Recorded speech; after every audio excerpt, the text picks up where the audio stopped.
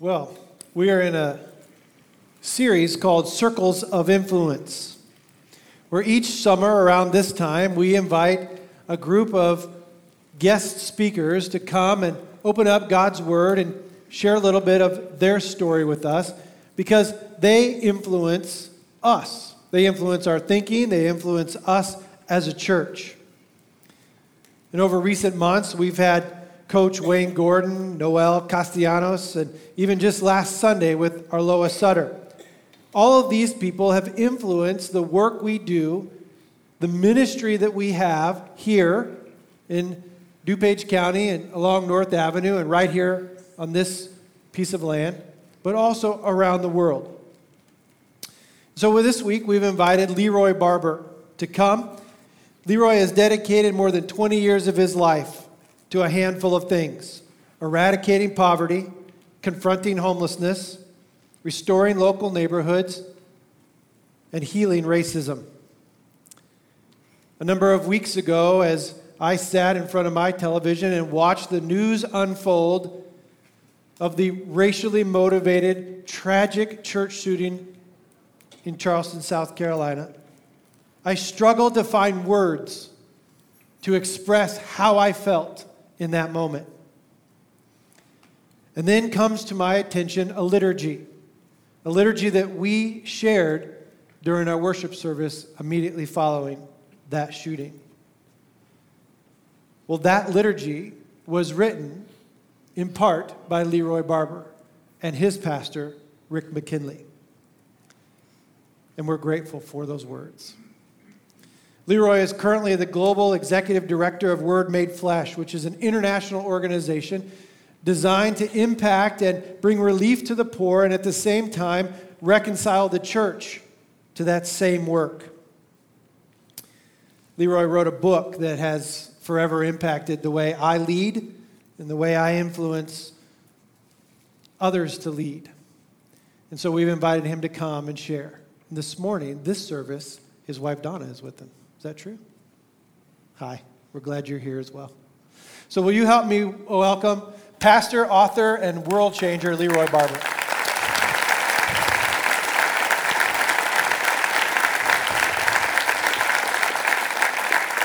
Good morning.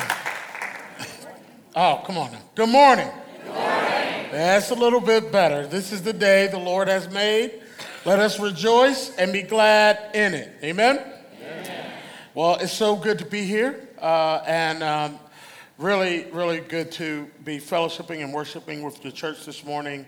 Staff of this church is phenomenal and have been incredibly hospitable. We're just thankful for that. And just glad to be in Chicago. And I didn't say this to the other services, but, Dave gets on me because I'm a Cowboys fan. But, I didn't say that the other two services because I wanted to finish the day. So I have a couple of ground rules, all right? Listen attentively. First one is I grew up in a Baptist church and was ordained as a Baptist and a Black Baptist church. Let me qualify that a little bit. So what I need is for you to say amen. Amen.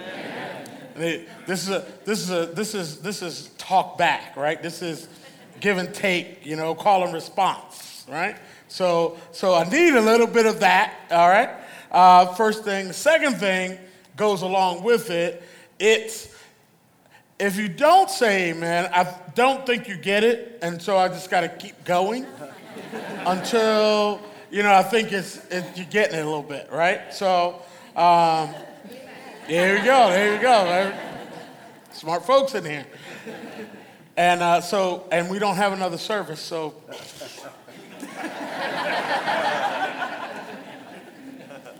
Black Baptist preacher, need some amens. But don't get any, 3 o'clock, 4 o'clock. Keep them amens afloat. That's what I'm talking about. Let's pray together. Lord, thank you for this day. Thank you for time to worship you. We thank you for this worship team and the gifts that they have brought this morning to lead us into your presence. And we pray that worship is acceptable to you. We thank you, God, for the leadership of this church. And we pray that you would give them wisdom as they lead. We thank you for this part of the kingdom. And we pray, God, that you would be with this church as, God, we look at your word this morning and apply it to the work in this place. In Christ's name, amen. All right, let's read here a little bit of scripture this morning from Acts chapter 2, verses 1 through 13. Acts chapter 2, verse 1 through 13. When the day of Pentecost came, they were all together in one place. Suddenly, a sound like the blowing of a violent wind came from heaven and filled the whole house where they were sitting. They saw what seemed to be tongues of fire that separated and came to rest on each of them. All of them were filled with the Holy Spirit and began to speak in tongues as the Spirit enabled them. Now there were staying in Jerusalem God-fearing Jews from every nation under heaven. When they heard this sound, a crowd came together in bewilderment, because each one heard their own language being spoken. Utterly amazed, they asked, "Aren't all these men who are speaking Galileans? Then how is it that each of us hears them in our native language?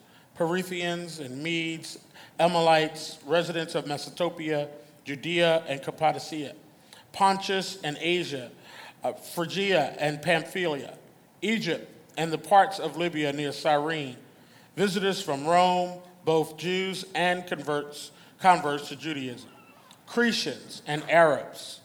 We hear them declaring the wonders of our God in our own tongues."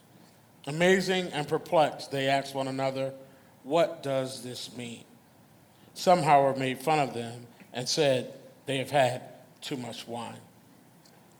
I promise I haven't been drinking this morning. I'm going to preach the word of the Lord. Amen? Amen. So we pick up the story here in Acts, right? And this is Pentecost, what we know as Pentecost, where the Spirit of the Lord is unleashed, right? And when the Spirit of the Lord is unleashed, and this, the disciples are there, there's other folks in this room, and the Spirit of the Lord comes, the crowds of people around, they begin to hear a message in their own tongue, right? They, for the first time, were somehow connected in a way that they had never been before, right? They were hearing something together and were wondering what this means, right? And as the Spirit took over the moment, the question, what does this mean? How are we hearing this together? Also, there was this idea of something of what do we do with this? Like this mission emerging as well. Now we know the lead up to this story, right? That Jesus is resurrected from the dead and guarantees a forgiveness of our sin, right? And what we celebrate is that Jesus did exactly, right, what he said he was going to do. Amen? Right? Like, right? That's worthy of celebration, right? That he did exactly down to the word on the cross. It says he said certain things so that the scriptures might be fulfilled, right? Like, no doubt, right? That Jesus was raised from the dead. He got up from that grave, and Mary was a witness, right? As he dried her tears that morning, right? She comes to the tomb weeping. The angel appears and says, "Oh, Mary, you have no reason to cry," right? He is not here, right? He is risen, right? Y'all can say amen on those parts. That's just good stuff, right? I didn't make that up. That's out of here, man. So the scriptures declares even Jesus the firstborn of the dead, right? That here is this life, first life risen from the dead, right? Some of us have come along that lines, right? You and I are in the line of people who have been risen from the dead, right?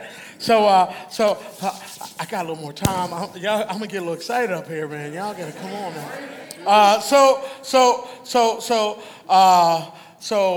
Mary, is healed she's healed a long time ago, but sealed in this moment of resurrection, right?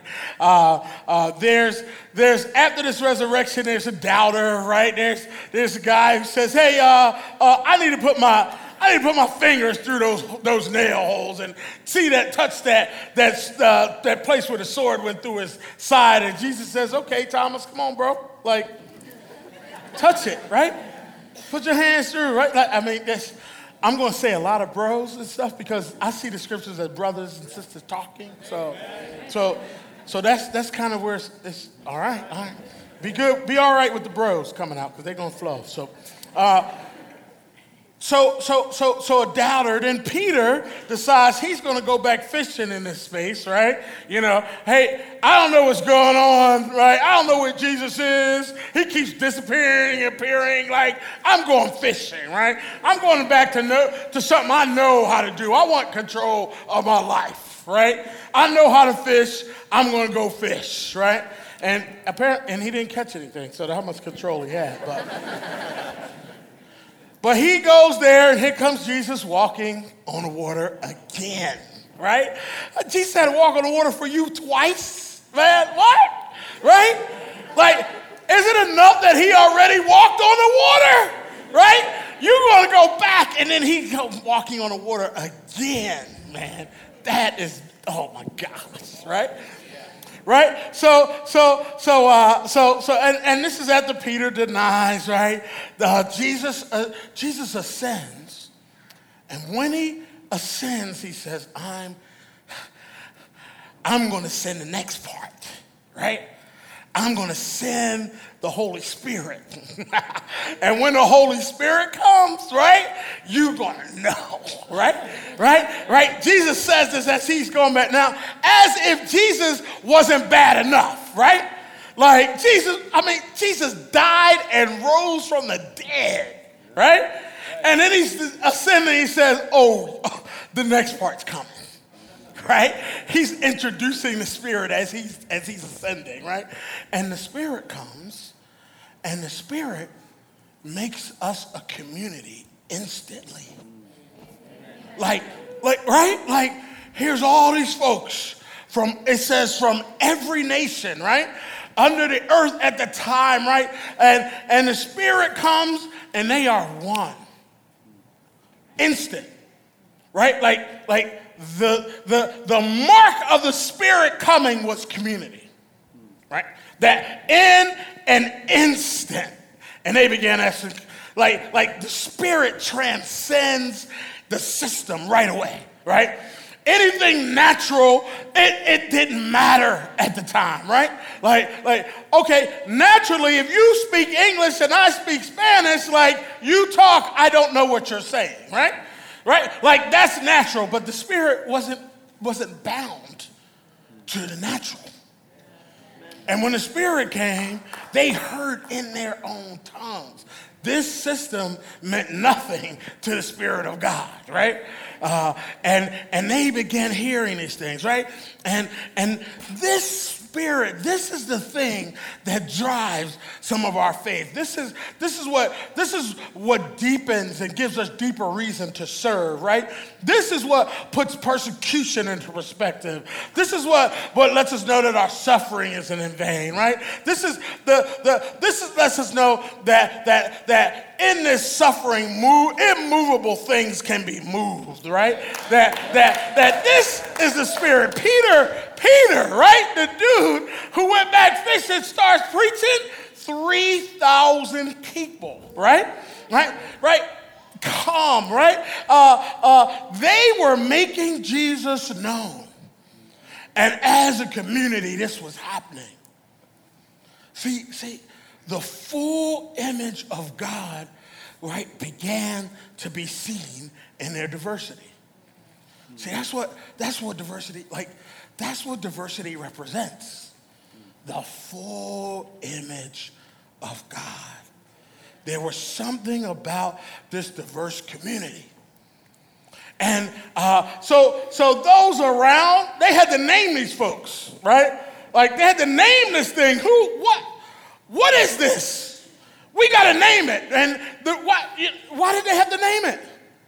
Because it couldn't be defined in the natural terms in which people were normally defined, right? That it had to get this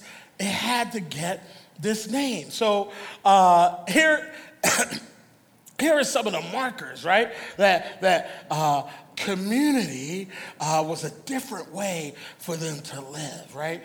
Community, they began to take their orders from on high, right from God. And they were called a holy community, a peculiar community, a justice-oriented community, a community of peace, a community of grace, a community of hope, right?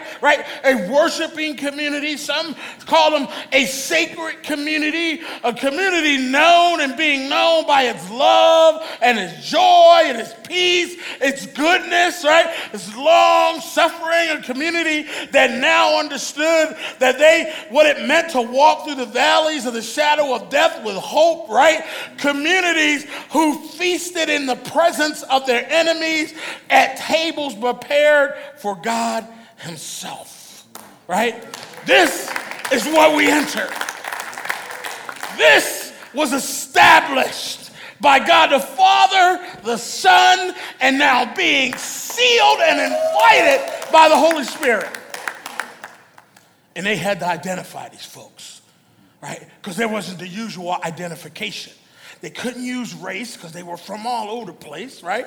They could they looked different. They couldn't use geography. They couldn't call them, Chicagoans or Texans or Philadelphia. Like they were from everywhere. We can't narrow them down to that. They were male and female, right? They were old and young. They were slave and free, right? Who are these people, right? And the scripture says that they were called Christians at Antioch, right? Because they invited in everyone. See, the marker of the church was their diversity. And see, you and I have gotten the wrong message about this. Diversity isn't about some political correctness. Right? It's not about you having the right person in the right place. It's not about some token deal. It's not like God didn't have different people there so he could look good, right? It was the heart of the Creator. The Holy Spirit comes, the third person in the Trinity makes his impact. And when his impact is made, everyone is at the table.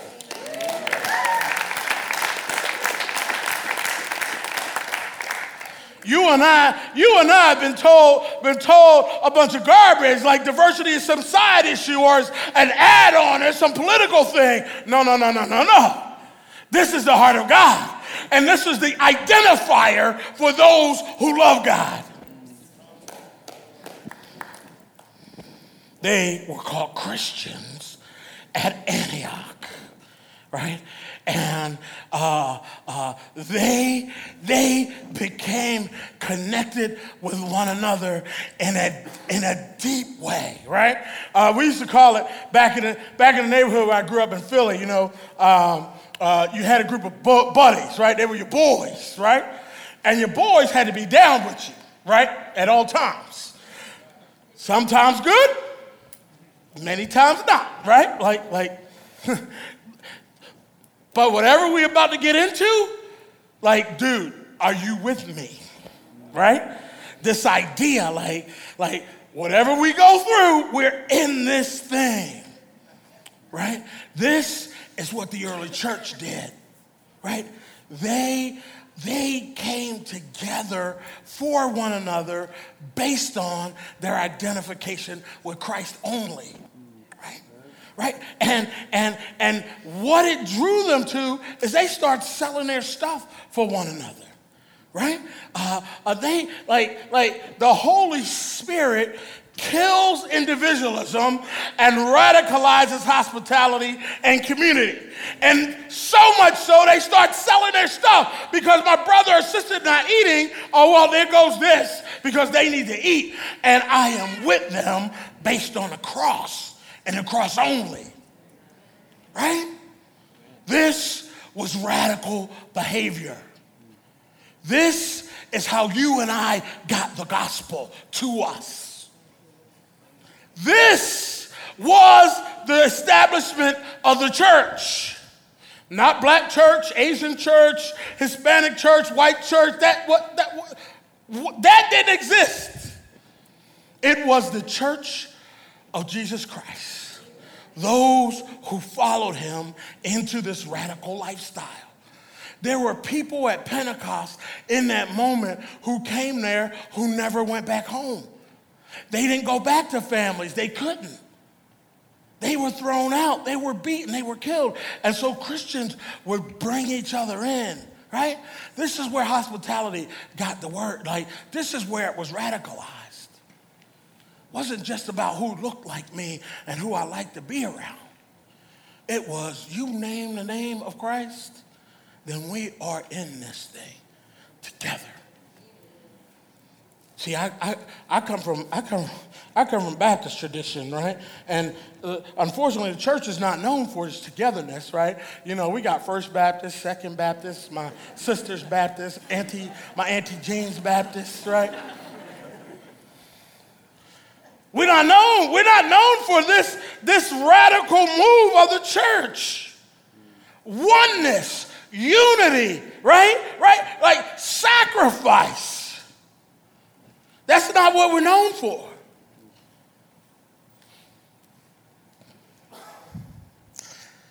So I want to read a little scripture here because I think we need to kind of see how that played out for them, right? I think we need to see kind of the practicals of it as well, not just kind of here was the idea, but we have epistles that gives us some of the practical, right? And this one in particular, this book of Philemon. Right?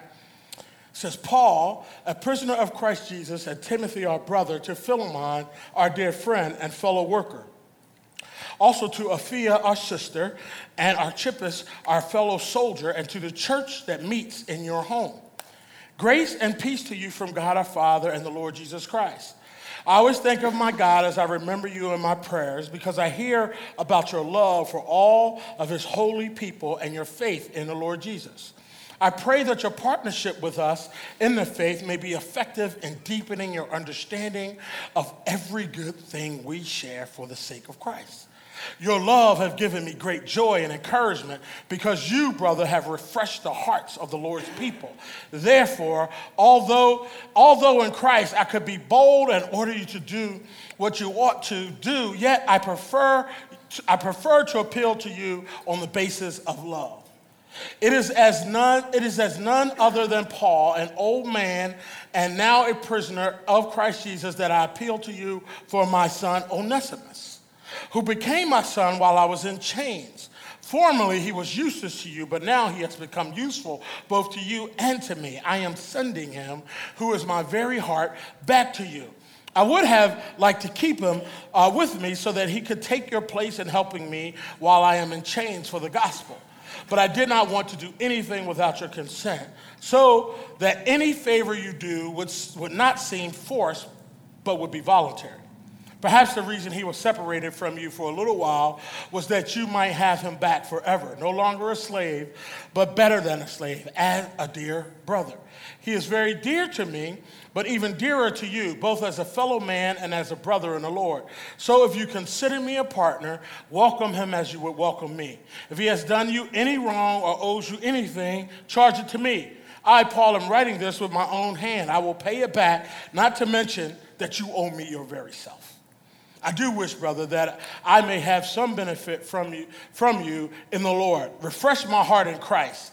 Confident of your obedience, I write to you, knowing that you will do even more than I ask. One more thing. Prepare a room for me, because I hope to be restored to you in answer to your prayers. Oh, man. So look at this. If you look at one side of this story, you got Paul, right, who's murdering Christians, right? You got Philemon, who's a businessman, wealthy, and he owns people. Onesimus, he owned Onesimus. He was a slave, right? That's one side of the story. But when you flip ahead in the story, right, then you got Paul, who's now a champion of the gospel, right? Thrown off his horse, and now he is bringing the good news, right? You got Philemon, a wealthy businessman of the time, who now has a church in his house, right? And then you got Onesimus, right, who stole from Philemon, ran away, met Paul, right, came to know the Lord, and then started working the gospel with Paul. He and Paul are now brothers in the Lord. That's a messy story, isn't it? Right? That's some messed up stuff. Philemon is sent back to, Onesimus is sent back to Philemon with 2 letters, right? One is the book of Colossians. It's the letter of Colossians, right? Which talks about the preeminence of Christ. He's got that letter to deliver, right? That's to the church. That's a whole other sermon, man. That's good stuff right there. Maybe Dave will preach that at some point. The other is this personal letter to Philemon about Onesimus. Hey, Onesimus, take these to Philemon. What? He owns me, bro. What you talking about? Right? He gets up to Philemon. Philemon reads this like, Paul, what are you talking about, man? This dude stole from me. And here we see the radical nature of the gospel unfold. Right? Paul says this guy was useless. Before we even get to that, the first line of this, right? We talk about the radical nature of the Holy Spirit and diversity. The first line, Paul says, hey, Philemon, Timothy and I, my brother, are writing you this letter, right? Do you know anything about Timothy? Timothy, young man, right? Biracial kid. His mother was Jewish and his father was Greek, right? That was crazy back then, right? Jews, remember scripture, Jews have nothing to do with Greeks, right? They didn't even talk, go to each other's house, nothing. This is a biracial kid in that space, right? And it says he was raised by his mother and his grandmother and given the gospel. So this dude's dad probably wasn't around, but his mom and his grandmom gave him the gospel. Paul meets him, and Paul says, this dude got something. His mother and grandmom was the bomb, because this guy's on it, right? And I'm going to adopt him as my son in the gospel, right? I mean, look at what the Holy Spirit's already doing, right? Mom, grandma, biracial kid, right? Single home, Paul adopts, and now he's writing a letter to Philemon about his former slave. The context of the gospel and all that we are reading here has everything to do with the Spirit's radical call for us to be one, for us to be together, for us to be a community. Forget what this world says. We are one.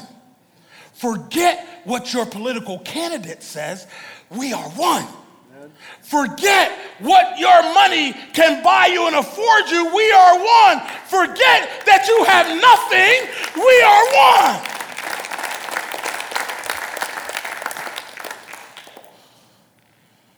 He says to Onesimus, I'm praying for you. And I'm praying that your faith goes deeper in this thing. Now, he's talking to a dude who was wealthy, who's now got a church in his house that people from every kind of place are coming in, right? Wealthy people didn't do that. They don't do that now. They didn't do that then, for sure, right? Like, people wandering, coming into this man's home. He's saying, I'm praying that you go even deeper in Christ. How much deeper you want me to go, man? Right? He says, I'm praying that your death goes so far that you can see and live out radical forgiveness. What are you praying about for one another? Praying that you get home safe. Praying that my car don't break down. Pray with my food real quick. God bless you. You know. These folks were praying that they can live out radical forgiveness. I'm praying that you can forgive somebody you owned and who stole from you as now a brother in the Lord. Man, the thing we're following is no joke, is it? The thing we sit up and worship about, like being a part of God's kingdom and family, this is not a play family. This is not the University of Christianity where we just study it and not live it out. This is not just to be read and experienced within the walls of this church. You and I were called into this so that it could be lived out in the messiness of the world. So that our relationships can be reconciled and redeemed for the gospel.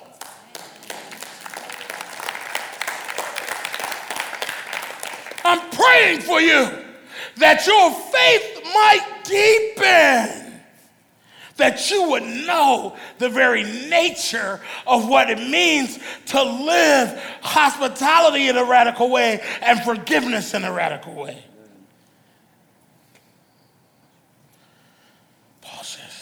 Onesimus is my son. He is useful now. He says, now welcome him. And anything that he owes, you charge it to me. I'll pay you for it. Anything you got against him, you put it on me, and I'll give it to you. Oh, yeah, and by the way, I introduce you to this gospel.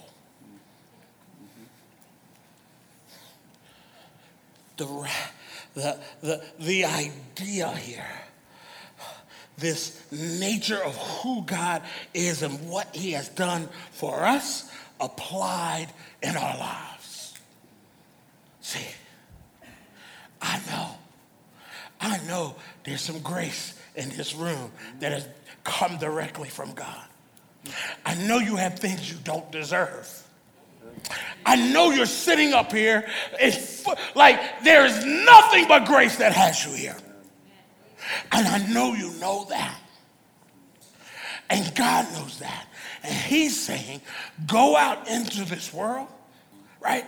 And know people and love people based on that truth and that truth alone.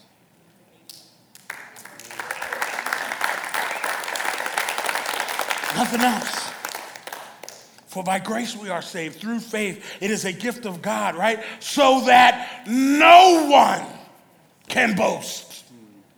No one can take any claim to anything around salvation. You have zero to stand on.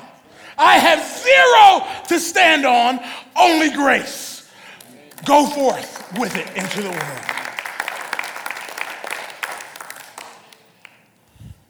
Paul says, I'm confident.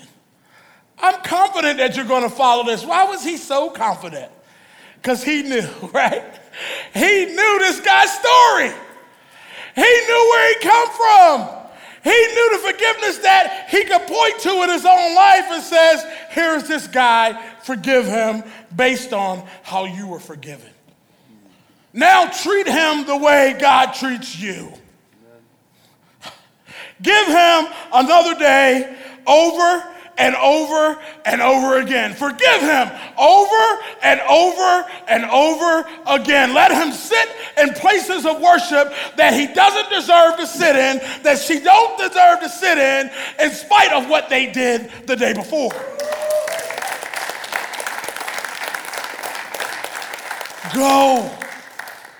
Go represent this gospel the way it is represented in your own life. I like the last part. He says, hey, I'm coming to see you. Right? Like, he asked him all this stuff, and he's like, hey, yeah, man, I'll be up to see you soon. Dude, don't come by my house after you're saying all this. Right? Because I'm going to bring the boys, and we're going to be over. We're going to come for a visit. And we want to sit, underlying tone, we want to sit with our boy Onesimus and you at the same table. Huh? Part of you, go forward. Go forward, whether it's at your job, whether it's on your block, whether it's in this community, in this neighborhood. Go forward with this radical nature of hospitality and grace as a part of your lives. May God have mercy on us and give us the freedom to live beyond the natural of this world. Amen. Let's pray. God, we thank you. We thank you for your radical grace. Amen. For the death on the cross. Yes. We thank you for the sealing of the Holy Spirit. Amen. We thank you for the call of the Holy Spirit for all of us into a community of oneness. Yes. And we pray that you give us the heart and the boldness to live out that spirit of oneness. Yes. In this world that's crying for you. Yeah. In the name of Christ we pray. Amen.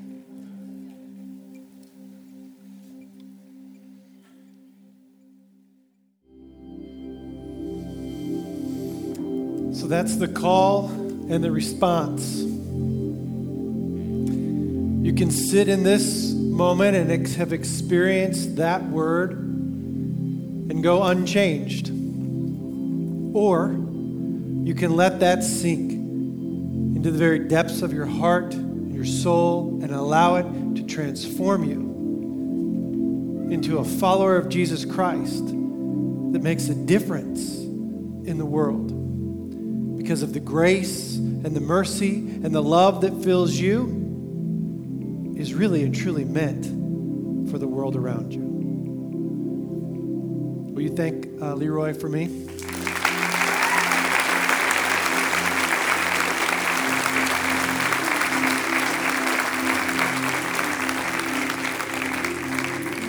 So the book that I mentioned earlier, we had for sale in the first two services, sold out, but we are taking orders for it in the back. It's a book on leadership, and it's a book on being a light in the midst of a country that's wrestling with some really significant issues. So I would encourage you to read it because it's really, really good. Will you stand and we'll pray and we'll be done this morning. Father, we thank you for this moment in time, this opportunity to reflect on you, to learn from someone else who is influencing our thinking. But more importantly, God, we have heard from you today. And we're grateful for that. So as your church leaves the building today, remind us that we are to be something reflective to the world around us. That we wouldn't have come here and just sung some songs and said a few amens, but we would leave here different, transformed for being in your presence this morning. We love you. We thank you for Jesus. In your name we pray. Amen. Hey, listen, if you need some extra prayer this morning, there are folks down here that would love to pray with you. Otherwise, have a great week. We'll see you next Sunday.